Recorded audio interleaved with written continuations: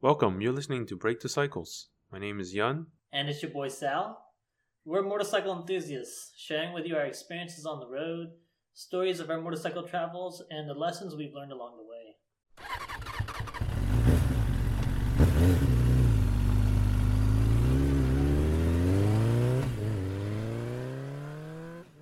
Welcome to Break the Cycles. I am Yun. I'm joined here by my co-host Sal and our good friend Farida. And today we are going to talk about our crashes on our motorcycle. We thought it would be a really good podcast to follow up of why you should ride a motorcycle with all the crashes that we have ever had. I mean, I've been most appropriate. Right, Yes. the most appropriate, absolutely.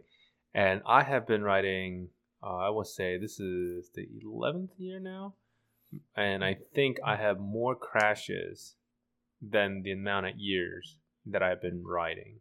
And I remember doing this with Salman earlier today, trying to make a list. So we all made our list of like the crashes that we had. I remember making this list this morning, and I was like, oh, I only got like 5. And then I kept thinking. I was like, oh, shoot, there's one more. Oh, shoot, there's one more. Oh, there's one more. I think I'm up to like 12 now. Yeah, Wait, are you counting dropping the bike? No. We're not. No. So yeah, that's a good point. Thank you. We are not counting parking lot drops. We're not counting no speed drops. We're not counting off-roading where you're just kind of inching along and then dumping the bike because of a pitch angle or you lose footing. We're not counting any of those. We're counting like losing control of the bike and then either hitting something or sliding out. And you're at speed. That's perfect. That puts me right on track. I've been riding for 2 years, and I have 2 beautiful crashes. Then I'm right where I should be.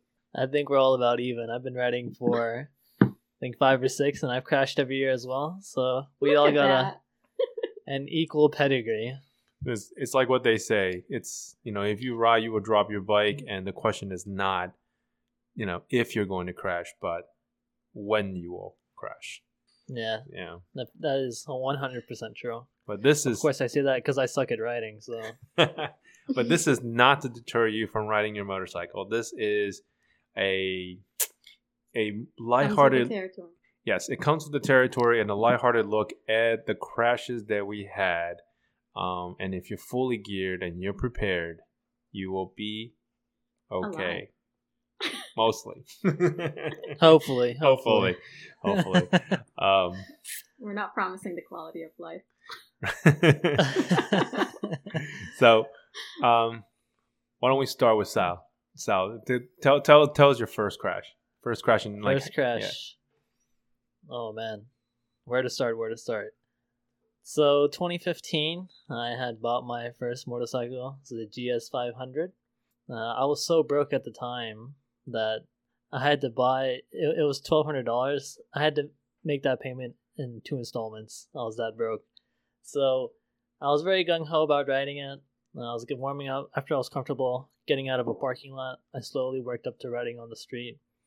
And I started thinking like a hooligan all of a sudden. I'm like, okay, you know what? It's time to do some dumb stuff on this bike. So there was an RC track in the park in front of my house. It's like a small oval with banks on the turns. What's an RC track? Like a little, those RC cars? Oh, okay. Yeah, so it's a small track with huge banks on the end of the turns. And I looked at this track and I'm thinking, I'm going to go airborne off this thing. This is such a bad idea. So I started doing a few laps, getting warmed up. And then I decided, like, okay, this lap I'm going to pin it. So I pin it. And the adrenaline is just pumping because I'm like, I know I'm going to crash, but I'm still going to do this. And the bike and we go up the bank. And it felt like I was doing like 5 feet in the air. I felt like Evel Knievel. But in reality, it was probably like 2 inches. And landed in the grass. And I realized, oh shit, I didn't plan for this part. So I panicked. I hit the front brake and I went down. But I was good. Bike was good. I started giggling the moment I got up. And I realized injured. No, I was good. And the funny thing is there was a mom probably 200 meters from where I was. And she was walking her kid looking at me like I was crazy. And I was like, oh, shit, I hope she didn't get my license plate. So I just jumped on and dipped out of there. How old were you then at that time? 2015, 6 years ago. So 22, 21, 22. Yeah, okay. Yeah. Wow. I thought based on this story that you would be like 16. No. So me. I might as well have been though. So graduating from go ahead. Yeah, no, but like, what would did you? So no injury. Which you have any other crashes where like that's much more serious? A little injured probably later on, but I think a bit more serious of a crash was on the speed triple I got in 2016. It was probably 3 months after I started riding and I bought my bike, and I decided, you know what? It's time to get a leader bike. Let's do it. So I bought the triple, and it was a fantastic bike, but the reality was soon becoming I was riding with a big ego. Like a couple pulls and a couple turns, and like, oh, I can handle this bike, I know what I'm doing. So I was coming up over a hill one day, doing well above the speed limit. I want to say I was doing 50 or 60. And going over a blind hill is not the greatest choice. It's not very safe, especially if you're doing it at speed. So go over the hill, and it's a very sharp right-hand turn, which I clearly was not going to make. And nothing in front of me was a grass field with a stone wall. So I target fixate on the wall. I'm like, oh man, I'm not going to make it. When in reality, I probably could have if I didn't panic. But I went off into the field, doing probably like 30 miles per hour, hit the front brake, and I was just tossed from my bike. And, on grass is very slippy, right? So I slid what felt like 100 yards, but it was probably like 30 or 40. You high-sided? No, I tucked the front again. Oh, okay. Yeah, but I ended up with a bruised shoulder. I fell down pretty hard. Fully geared? Fully geared, yes. Even pants? Because I know you like to ride without. No, I was wearing Levi's finest denim jeans. So I knew it. That's not fully geared. I know, it's like that's why fully geared from the jacket and boots. That's why I minus said the pants. Yeah, it's not fully geared. I do have a question for you about that one. How did it how long did it take you afterwards to get back on a bike? Did it affect your confidence? Did it affect your self-esteem? It took me about 1 minute to get back on the bike because I realized I needed to get home and fix the bike before my parents saw it. That's motivation. Yeah, I like that. But it was a very, I'd like to say, a gentle slap on the wrist on what could have gone wrong had I continued to ride with an ego. I got away, luckily. Good for you. So bike was good. I was fine, and kind of life moved on after that. Did you have any crashes that shook you or took you longer to? I guess, did you get injured more seriously, or was it harder to get on the bike after a certain crash? Not until I think 2 years afterwards. I had a small one with the Daytona. I just got caught in some gravel at a stop sign, dumped the bike. That wasn't too bad, even though I got kind of thrown off a little high side. But I had two big ones on the Ducati. So in 2018, my friend Max and I, we decided to go on a 2-day trip to West Virginia the weekend that my parents are out of town, and I've just gotten my bike. So I'm like, all right, great. So we're going to West Virginia on my new Ducati, and I noticed the brakes are abnormally strong, and this is because only one caliper was working. So all that pressure was going onto one brake rotor.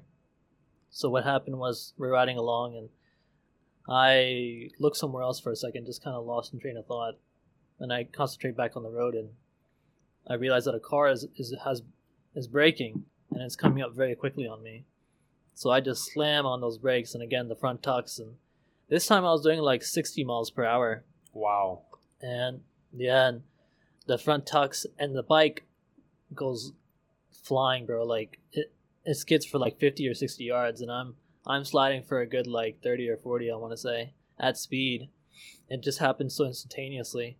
I dumped the bike, and I'm sliding on my chest, right, with the palms out, and I'm looking up, and I see my bike like sliding on the pavement, sparks coming out, and it's just like the Oh, most no. depressing sight. I'm like, no, not my new bike. That's the only thing that matters. No, my bike. I was like, That's yo, not- screw my body, not the Ducati. That sounds like my gear. Whenever anything happens to my gear after a crash, no, not this jacket, not Yeah, the not the bike. jacket. Like, I'll be The bike, okay, the but bike. not my stuff. Yeah. Yeah. What about the gear? You were Levi Special again? This time, dude, Yeah. fully geared, Oh, nice. leather pants and the jacket, and dude, it did its job. Nothing 'Cause happened. Dude, nothing happened. Extremely lucky. Maybe it was just fate, but it was also just good decision making at that point as well. You know, Yeah, for sure. And it- Because you gotta have some Dude. serious road rash if that wasn't the case. dude, knock on wood. I literally just got back up, and you know, I was a little bit bruised, but it wasn't even a second thought as to if I had road rash or if I was hurt at all, like you know, seriously hurt or not. Yeah, for sure. But you know, the bike was banged up, and we fixed it up. Turns out it was leaking coolant through the whole trip, and by the time I got home, I had almost little to no coolant, which was kind of concerning. Oh my goodness. But it reinstilled confidence that the Ducati was like a somewhat durable bike, you know, for a 20-year-old Italian super bike. But my serious- Hey. I rode that bike across the country right afterwards, so Yeah. it was good until 40,000 miles, and I blew the engine. But my serious one was in 2019. Mhm. I was doing a track day at Summit Point, and it was raining. And it's been a while since I had rode my bike. So I got on full leathers, you know. It's pouring. It's super wet. I had new tires. I'm like, oh, you know what? Those guys in MotoGP go pretty fast in the rain. I can do the same thing. Flawless logic. So my second lap of the track day, very first session, right? Dude, I'm going up turn 3. It's an uphill left-hander at Summit, and I'm probably doing, I want to say 80 miles per hour. I'm 60 to 80 between that two.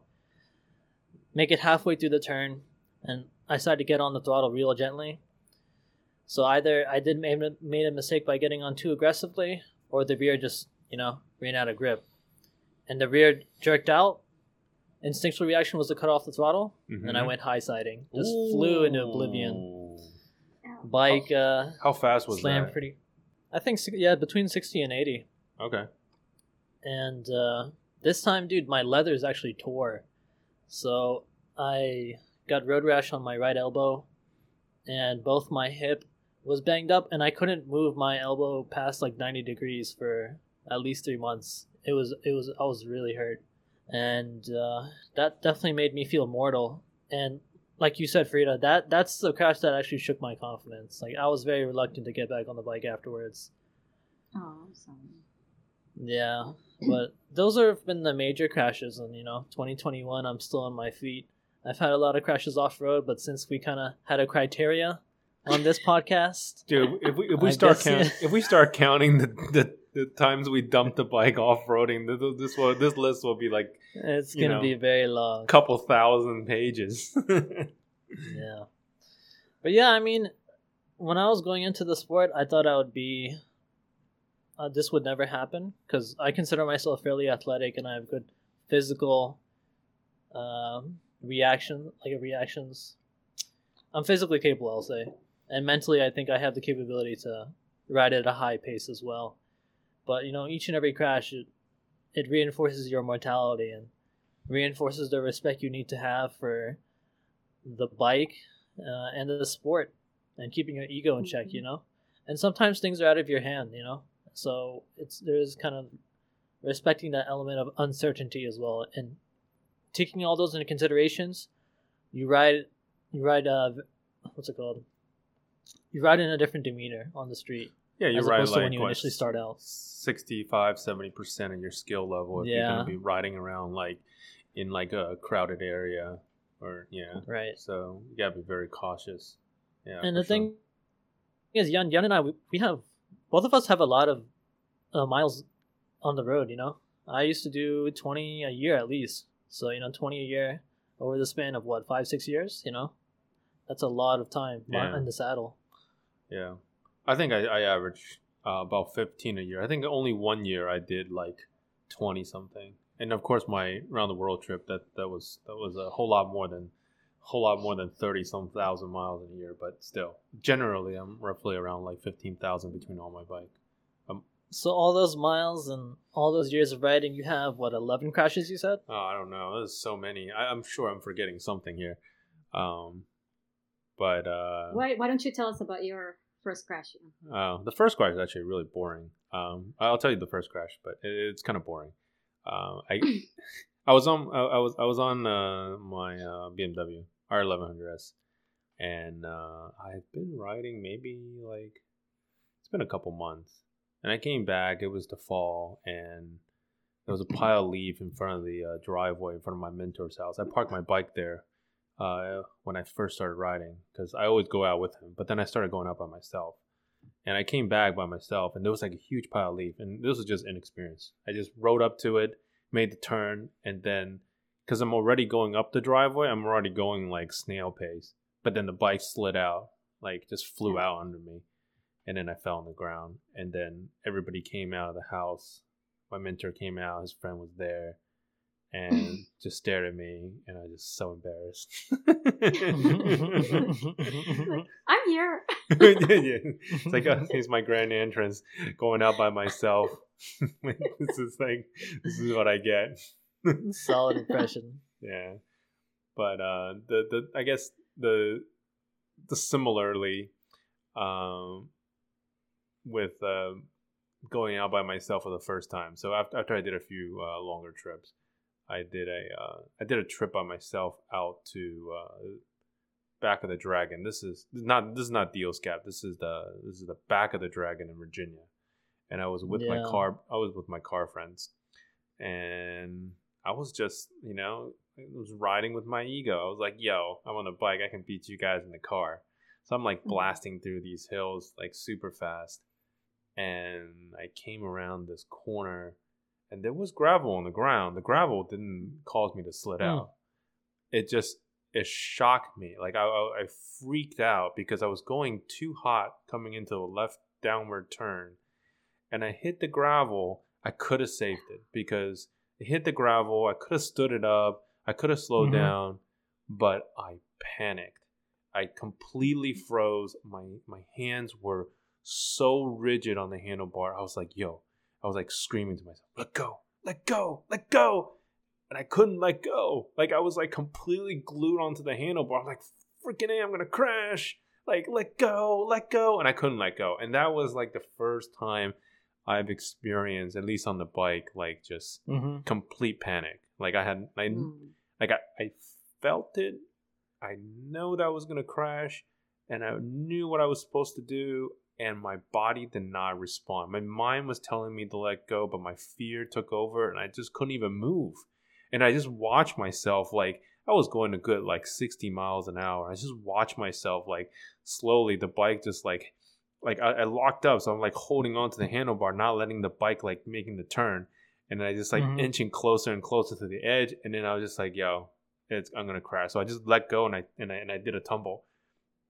And I saw the bike like flew like over my head because it was coming down the left-hand turn. So the bike like spun out, hit the ground because it's got the jugs hanging out on the side because it's the opposable twins. So it hit the ground and the bike like kind of swerved up and like swung over my head. I was like, oh my god. I mean, and then the bike ended up in the other direction in a ditch facing the other way. And I got up and I was like, oh wow, that sucks. Fully geared, no injury whatsoever. Yeah, no injury. Okay, no injury whatsoever. I had to ratcheting strap so my friends showed up like right after, and again, this is another absolutely embarrassing and humiliating because they're like, oh. I was like, yeah, I'm amazing on the bike, and then like I freaking dumped it in the corner, and then they drove up in their car, and they're just like, oh my god, where did he go? Oh my god, look, it's in a ditch. He's in a ditch. So it's one of those things where you're like, oh man, he disappeared, man. Watch, we're gonna find him in a ditch. And they did find me in a ditch. And I needed their help to like get the bike out of the ditch. And I was like, oh my god. This is so embarrassing. And then they gave me a ratcheting strap. I ratcheted so the pannier mount broke, and one of the panniers cracked, and I broke the windshield. And there's a bunch of other miscellaneous minor damage, but surprisingly, the fairing was fine.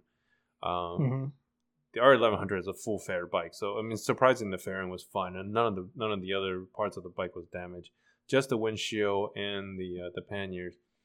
And I got it all packed together, and then I rode 600 miles back home while they continued on. Way. Yeah, I was like, yo, good for you. Because they wanted to go get another car at the time, because we were going down south, and they were going to pick up another car. So there was two of them in the car going down, and they were going to buy another car and then come back. And yeah, so I was like, yo, you guys go ahead. Bike run's fine. I'm just going to ride the highway home. So that was really nerve-wracking, but I think that may have saved me from... Because I was able to get on the bike and regain some of the confidence after the crash immediately. Yeah. So I literally rode 600 miles back home, and I felt, and then I getting back onto the bike again wasn't there. There was no hump of fear, because I was like, I've already ridden so many miles already. Yeah. It wasn't. It sucked, but it wasn't that big of a deal. That's probably the best way to decompress from the crash. Instead of going home and not riding the bike again, you're back on the bike and you're riding home that large distance. And the fact that the bike was able to make it back, again, kind of reinstills confidence in both the bike and in yourself as well. Like, okay, I crashed, but I can collect myself from this. And at least I bought a bike that can handle this as well, Right, I think if your bike was broken and you were unable to get back, it would be even more of a traumatic event, if you could call it. It is. It's a lot harder to get back on. Just like horseback riding, they always say if someone falls, get them back on the horse, even if it's just for a lap or two, right? Right. And that's the problem with riding. If you crash and your motorcycle breaks, or you get severely injured and you can't ride for some time, it kind of takes that mental toll on you to be able to get back on the bike sometimes. So right, and I think and the thing is, if your bike is running, right, I think it helps you get back on the bike as well. It's like you've crashed, and mentally you may be like, I really don't want to do this, right? But if the bike runs, it starts and it runs fine, you're like, okay, I may not want to do this, but the bike is ready to do this, So it's like either you tap out or the bike taps out. If the bike isn't tapping out, then it's just you. Yep. After my first crash, my bike was out. I was out. It was my shoulder. Once my shoulder healed, I rode a friend's bike in the parking lot. I just wanted to get myself the minute I could on a bike. It was lighter than mine, and shorter, so I felt more confident on it also. But it's almost like you want to test yourself. Hey, can I still do it? Is it mental? Is it not? Oh, it's absolutely mental, because physically, operation is, it's doable, but it's totally a mental thing. And I think injury is the toughest, because you're forced to be out for an extended period of time. And then when you get back on, there's going to be some kind of foreignness to it, regardless how long you've been riding. So, did you have any crashes where you were a little beat up? Me? Yeah. There's, I think the only time that I really got injured was when I went to Moab, and we was riding on Hell's Revenge, and there's this ascent that you kind of have to go up on a rock, and for some reason, I was on my DR650, I was on this dual sport. For some reason, I was just completely I saw that there was a hump, but then I was just like, man, I'm just gonna gun it, just gonna give it as much gas as I can. I'm like, who cares? And then I hit it, and obviously my front wheel bounced off of it, and then my rear wheel was still tracking the ground. So I basically wheelied up this rock. Nice. And then I completely panicked. I tossed the bike and put my hand out to catch myself because I was airborne. And I was like, Oh, oh Lord. my goodness. And I wasn't even airborne a lot. I was maybe like an inch off the ground. But the thing is, the front completely came up because I bounced off of it. And then like the rear just pulled me up. And I just panicked and I just tossed the bike and I reached my hand out. But both reactions were terribly stupid. And I reached my hand out and then I dislocated my wrist. But I didn't even know I dislocated my wrist. I injured my wrist and I felt the swelling come up. I was like, okay, whatever, it'll go away. Like I didn't break anything. I was moving around. I was like, it's kind of weird, but it's okay. And then I rode back to, it was like 200 miles back to where the car is in Colorado because we trucked it out there. And then I rode, and then it was another week later that I got back home with the bike. And then 2 weeks later after that, I was like, my wrist is still swollen. What the heck? So then I went to see my doctor. And they're like, oh, you're dislocated. Let me pop it back in for you. And then it was like 30 minutes after you popped it back in, all the swelling went down. And maybe another 2 weeks when I don't really feel any pain anymore. But like it wasn't a very severe injury. But that would probably be the most severe injury I have. But probably not the worst crash, but probably the worst injuries on the crashes that I had. Tell us about your Alaska crash. And that would probably be the Alaska crash. I think would be my worst crash. So that was on my, around the world trip from Alaska to Argentina from DC. Yeah, I haven't heard this one. So I went to Prudhoe Bay, and we were on the Dalton Highway. It's a very famous road going up to Prudhoe Bay. It's just they keep throwing down gravel, and then they throw down this.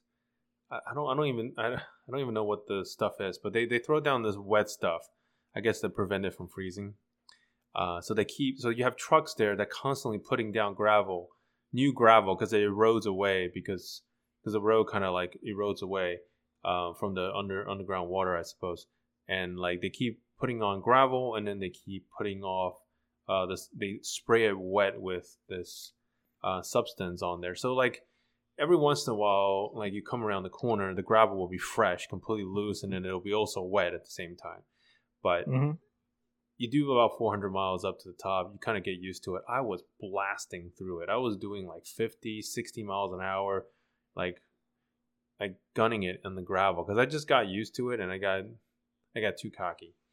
And then I was coming back, and I've already ridden the whole entire day, and this was during the summer, so the sun never sets. So I rode all day, came to a campsite, and camped, couldn't sleep. I think I slept maybe 2 hours. I got up, and then I kept riding. And this has already been like 24 hours. So I like basically rode 24 straight hours and only had an hour or two of sleep. But I couldn't sleep because of the sun was like right in my eye. And even in the tent, like it was so bright. So I got up and I rode, and I was coming around this corner, and I said to myself, I really need to slow down. I feel like I'm not like really paying attention. I need to slow down. The second I said that, the next corner, fresh gravel, and I started skidding. And I was still going. Man. I didn't slow down because I was still going 50 or 60 miles an hour. And then I started slamming on the brakes, front and rear. And like my bike was sideways. And then I let go of the brakes, and it's still sliding. And I was just like, oh my God. Like I've gone sideways before on the DR. Like you hit the brakes, and then you lock the rear up, and then the rear just starts to slide out. But then when you let go of the brakes, the momentum will straighten you out again, right? So like, but I was still sliding. So I locked the rear up, and I let go. I locked the rear up, I let go. I was just trying to slow down, but I was still skidding, and I feel like I was going to go over the edge. And I cartwheeled the bike. Like, oh, jeez. Ragdoll the bike, just like front end over front end. And I actually went nose first, like face first into the gravel. Oh, wow. It busted up my GoPro camera that was mounted on my helmet front, and like I had a really nice headlight guard, but there was so much gravel everywhere in the headlight guard, and the headlight didn't crack, and it ripped my pannier open, and all my stuff was yard sale across the entire Dunn Highway. Like all my tents, everything was like yard sale. Like it completely ripped the aluminum pannier open, and it was yard sale for everybody. And I had to pick everything up, and then tie it with whatever strap I had and rode into town and had somebody weld it. And then I found out immediately after I got on the bike that the whole entire rear subframe had twisted over, and that the exhaust was hitting the tire. So then I had to, jeez, dude. Right. So then I had to ride back into town, completely crooked. But then eventually finding one of the couch surfer guys who helped me out. He runs like a scrapyard, and he had this like old like international dump truck with like a super heavy steel frame. He had it sitting in the back, and he had a bunch of ratcheting straps. So I just hooked one of the frame area onto just ratcheting onto the frame, and then I ratchet the rear that was twisted against the whole entire rail of the frame of this international truck, and just cranking it away, and it straightened enough out. I mean, it was still twisted, but it straightened enough out that everything cleared. And I rode the remainder of the trip with the whole thing twisted, and it was fine. That is such a grassroots, dude. What are the chances, though? What are the chances? You know, right? You find that guy, he's there, and that's a gas suit's fix, but it worked. Someone, that's why when I saw this on the notes, I was like, I'm asking about this one because I read about it also on his blog. So if you go to his blog, you get to see the pictures of the guy welding it and. Right, I haven't seen this. Okay. So there's only one guy that's a machinist or a welder in basically the whole entire town, because Fairbanks is super small. I mean, you hear about Fairbanks and you're like, okay, but then it's a really small town. It's got the college in the middle that has city water, and everything else is like dry cabin all around you, and it's a really small town. But there's one guy, and he was super cool.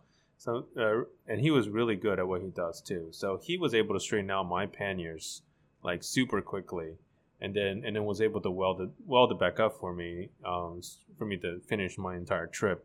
And this was like the very beginning of my trip too. I mean, not too beginning, but like I think like maybe like 15%. It was July. Yeah, it was like 15% through my trip, or 10% through my trip. Yeah. And so you left like in June, right? End of June, right? This is in July. Right. He rides with this bike and comes back in March, April? Yeah, the next year, right? He was like, okay, I'll go around the world with that bent frame. It's, gives him more stuff to write on his blog, I guess. Well, it was definitely one of those moments of like, I don't know, when I hit Alaska, it was one of those moments where like it crashed, and it was really bad crash, and all my gears are jacked up, and it was just the beginning of my trip. The question is, do I keep going? I don't know why, but it never occurred to me that I can go home. I just like, oh no, I got to get this fixed and keep going. and I just kept going. And then apparently the bike made it back. I still have it. But, that was probably the worst crash, because it was all gravel, all loose gravel. So when you hit all these loose gravel, like they get into everywhere. And then the bike cartwheeled and everything was bent. The frame was bent. And yeah, I mean, that was probably the worst. And surprisingly, I didn't get injured at all. Like no rashes, nothing. Not one thing. You were fully geared. I was fully geared. No rashes, right? But no bones broken and stuff. No bruises. There's not even any bruises. Yeah. Wow. Yeah. So. Yeah. So I know we asked you a lot about the Alaska one, but it's a fun one, I gotta admit. But I do want to hear about your other crashes. There's no way you stopped. That was your last one. I crashed so many times. I crashed so many times on my trip. I think so. I actually got injured. I'm not riding with you, man.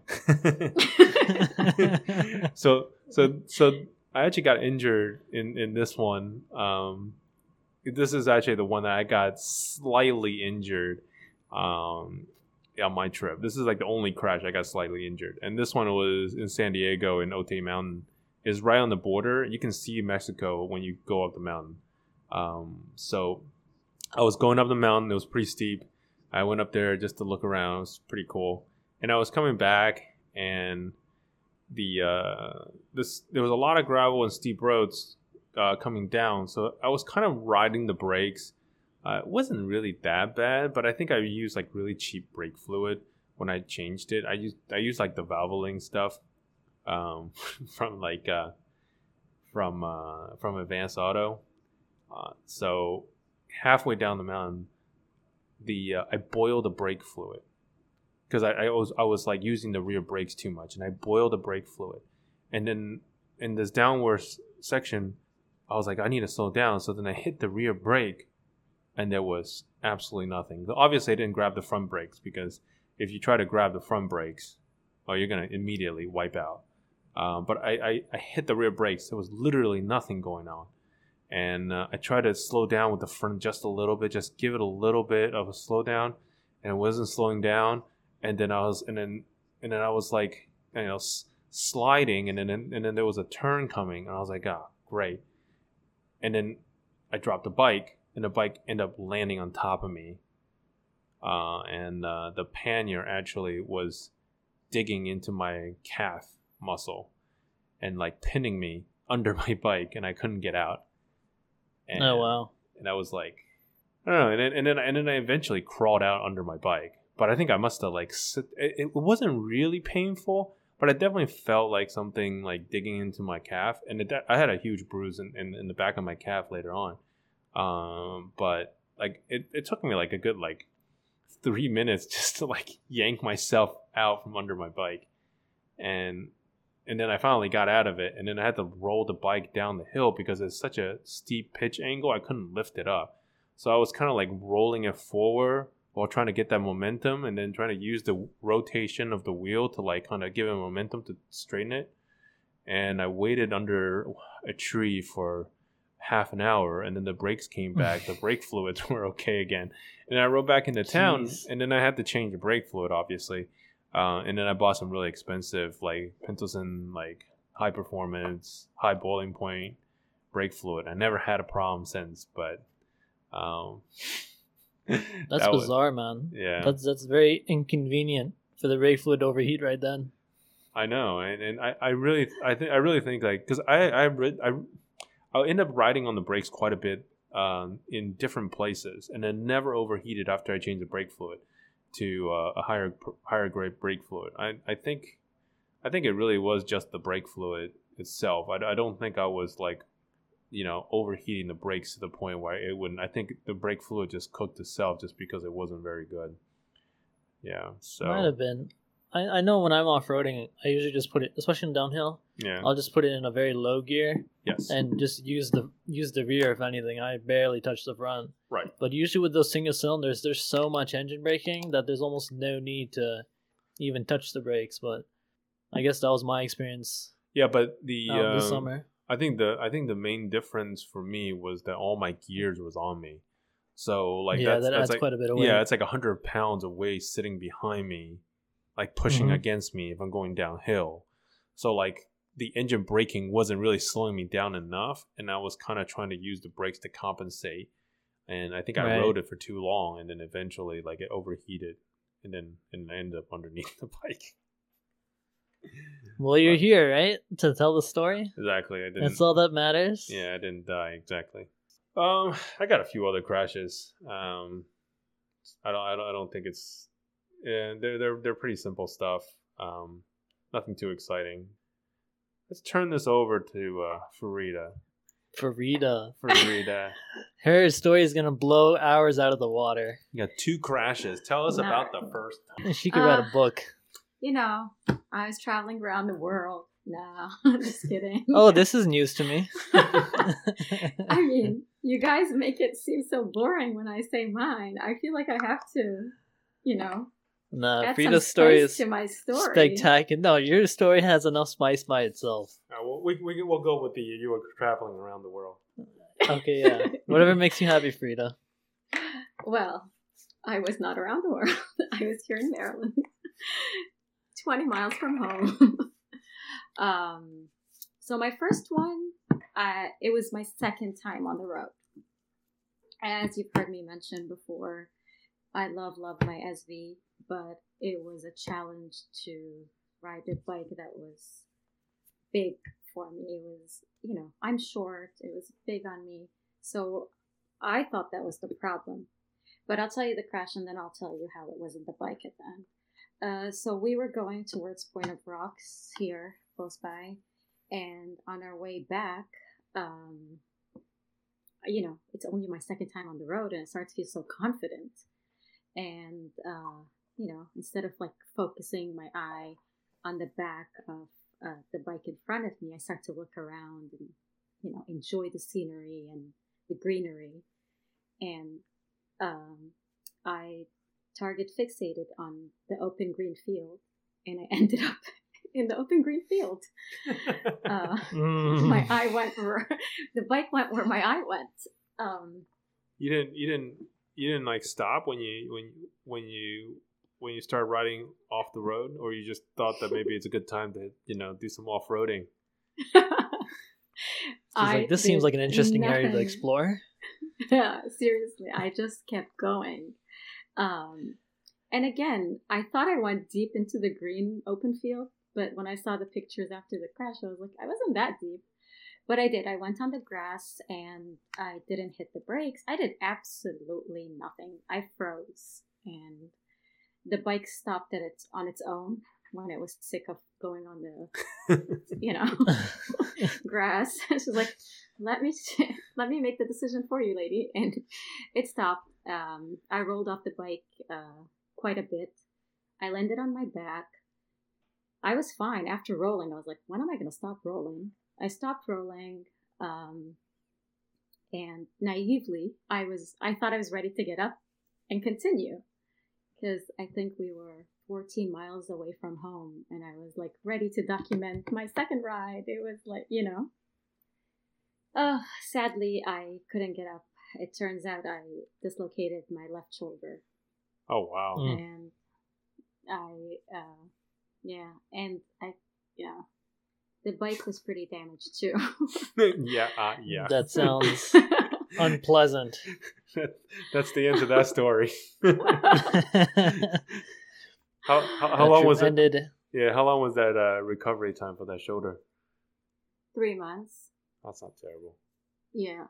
The interesting thing, as a new rider, at the time, this was my second ride, I ended up dislocating my shoulder. I can't ride the bike, but I ended up, I had one friend that was riding. And Salman, that's how I met you. So I did not know Salman, but he was one of the many people I met online or through the different riding groups. And he dropped off his toolbox in front of my garage when I was at work. Oh, and that's right, yeah. I ended up meeting him months later.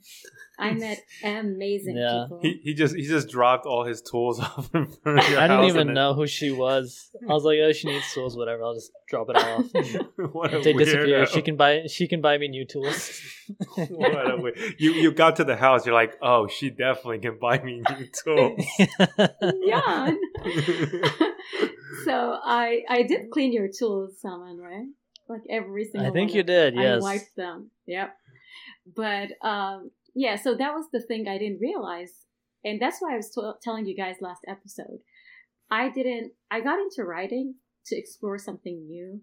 I ended up loving it, crashing, but then I didn't realize that I love working on the bike. That's how I started working on my bike. I took the radiator off. So this is for another episode. But when my shoulder was injured, I naively thought I could work on the bike, but that's another story. But my second crash was after I thought I was a more experienced rider. I had finally gained confidence on the road. I was riding alone. I was riding with friends. And I was riding within... You did a couple hundred miles by then, right? Almost 300. Yeah. Yeah, you got some miles. Yeah. I did. and I was riding with a new mentor. So I think I'm happy, even if that's where it stopped, that before my second crash, he took my riding to another level, that I was just so happy of how I can do things I didn't think I could do on the bike that I thought was too big or too heavy for me. So it was really, you guys know how it is when there's something you want to overcome, something you really want to do. So getting there and doing that was like something for me, like that I really wanted to achieve. Second, funny enough, my second crash was almost in the same location of my first one, but in the opposite direction. It was going towards. So you just shouldn't ride around there then. Seriously. Just avoid that area. You'd be good to go. Yeah. Mental note: no Ponta Frogs. So we were going towards there. I was really enjoying my ride, and I kept looking in my rear mirror when one of our friends joined later. And again, one of these things, never do. Do not worry about anyone else on the road. When you're riding, you have to focus. I was not focused. I kept looking in my rear mirror thinking, why is he so far away? And look at me, acting so confident that I'm going to worry about everyone else. And then, because you know how it is there, it's all, it's all these turns and twists, but then there was this nice long stretch. That's why I was looking, because it was a nice long stretch. But then I look in front of me, and there was a turn that I didn't calculate for it. There was a turn that just came out of nowhere, or that's how it felt. And the ground felt a little uneven, and aside there was this guardrail. And apparently I looked 2 times, on the ground, on the guardrail, and again, completely froze, target fixated on the guardrail. I end up flipping over the guardrail. What am I saying at that point? Not again. Midway through the air. Like, my Senna in my helmet is connected with my friend in front of me, and I'm saying not again, and he's like, what's wrong? And then I'm like, no. And then the first thing I asked about if the bike was okay, because I was like, I am not going to wait for it to get fixed again. Oh my god. True motorcyclist right there. That's right. Is so my I did. bike okay? Seriously. Don't forget about me. The helicopter's coming, but is my bike okay? Well, I didn't know it was that serious. I flip over the guardrail. I land on my right side. So I had this severe pain in my hip. I knew something. I either broke my hip or there's like a tree bark or something that poked me. It felt like I was poked. And I knew right away that shoulder was dislocated again. Ooh. So, I'm communicating. Yeah, I'm communicating with my friend in through our helmets. He's looking for me. Our other friend behind found me, and I hear them as if they're looking for me. I don't know why. I'm like, I'm here. But I did ask my friend to support my shoulder because I was on my right side, and that shoulder just felt so heavy. I knew it was dislocated. So I thought they'll take me to the hospital, fix me up, and I'll go home. Tell me when you get bored, guys, because I'm remembering how all of this played out right now as you narrated. It was a pretty serious crash. Yeah. 2-3 minutes later, this guy going, a retired police officer that's a paramedic, stop. He was like on his way to lunch with his wife, so he stops. He doesn't have his his medical supplies, but he calls the right help for us, and he takes care of me initially. He did he did everything. So he wants to cut my pants, and I was like, no. Last crash, I told them not to cut my gear, and they listened to me. So we're not cutting anything. These are new riding pants. I'm not. Like, do you know how expensive these are, officer? Seriously. We've I talked got about these on sale. No, full price. Short girl. More like how- finally Right. Finally found a pair of pants that fit you more. seriously. I'm like, you are not cutting anything. Last crash, shoulder was dislocated. I cooperated. We did not cut any gear.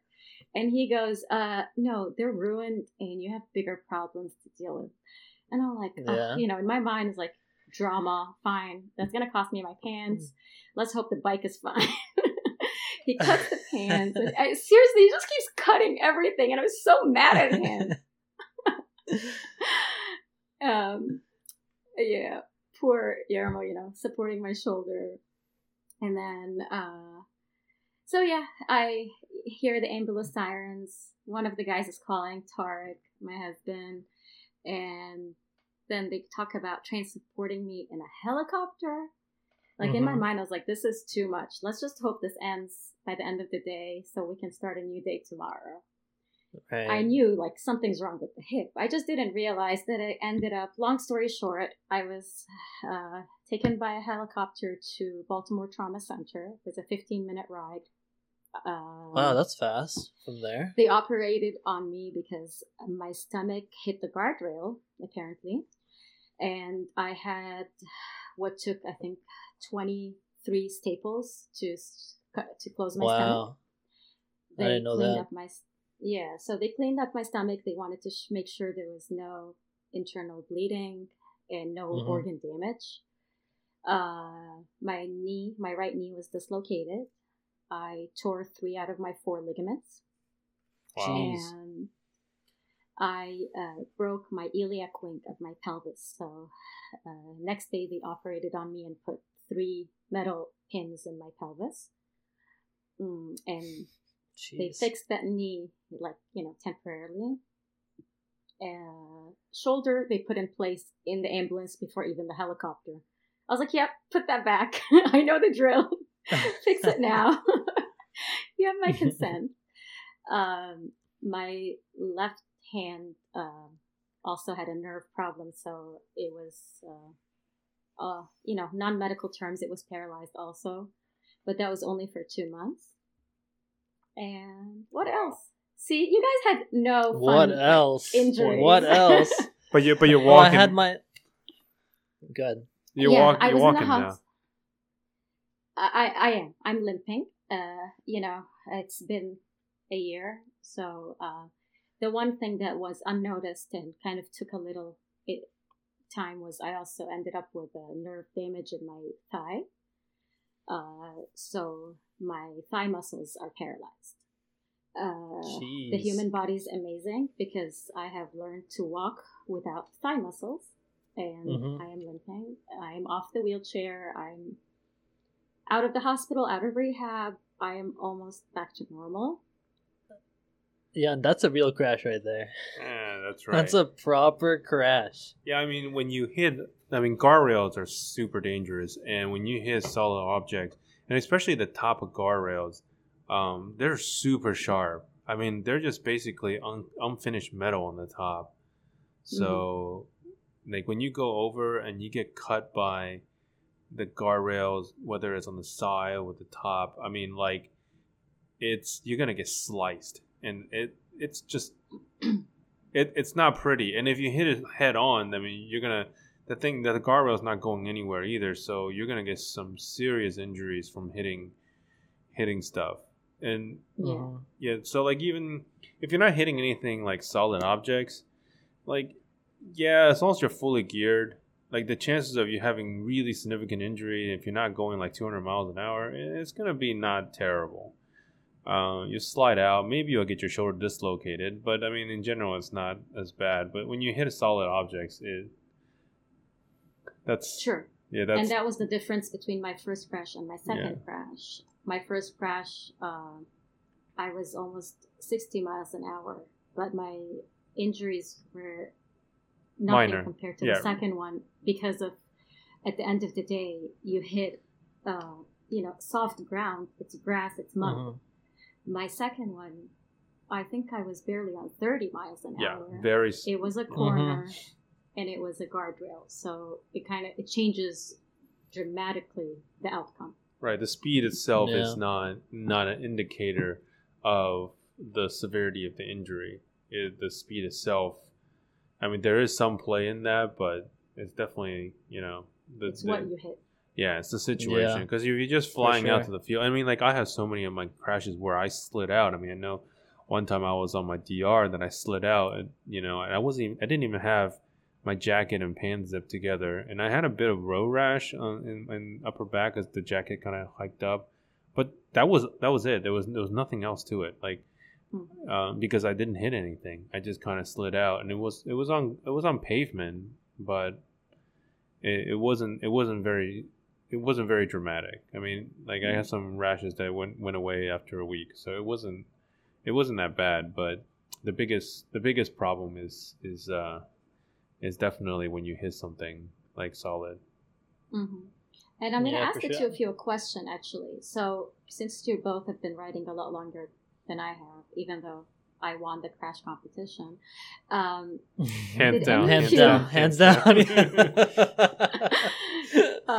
did any of you ever, because this happened to me, both crashes. After the crash, there was a lot of, especially my second one, for almost a month, I would replay the crash and I would be so mad at myself. I was so mad at myself for it. I till today, now I forgave myself and I know it was meant to be, but it was so preventable that I was initially so upset that I didn't do what I was supposed to do. And I froze. I completely froze. I don't know, did this ever happen to you where you would like replay the scenario and be so like, you knew this is something you could prevent and you're mad at yourself for not preventing? I would say maybe the first 5 crashes, I did something similar. And then after you hit a certain number of crashes, you just say, well, it's just going to happen. Who cares? Just whatever. Yeah. It is what it is. It's like you can replay it 1,500 times, but like you can learn from your mistake, but you're going to be honest with yourself of like the situation. Every situation is going to be different, and every time is going to be Yeah. different. You definitely want to learn and then hone your skills, but there will always be a situation where you may not know what to do. But as long as you take the necessary precaution, you're not going to repeat exactly the same error per se, because case in point, when I rode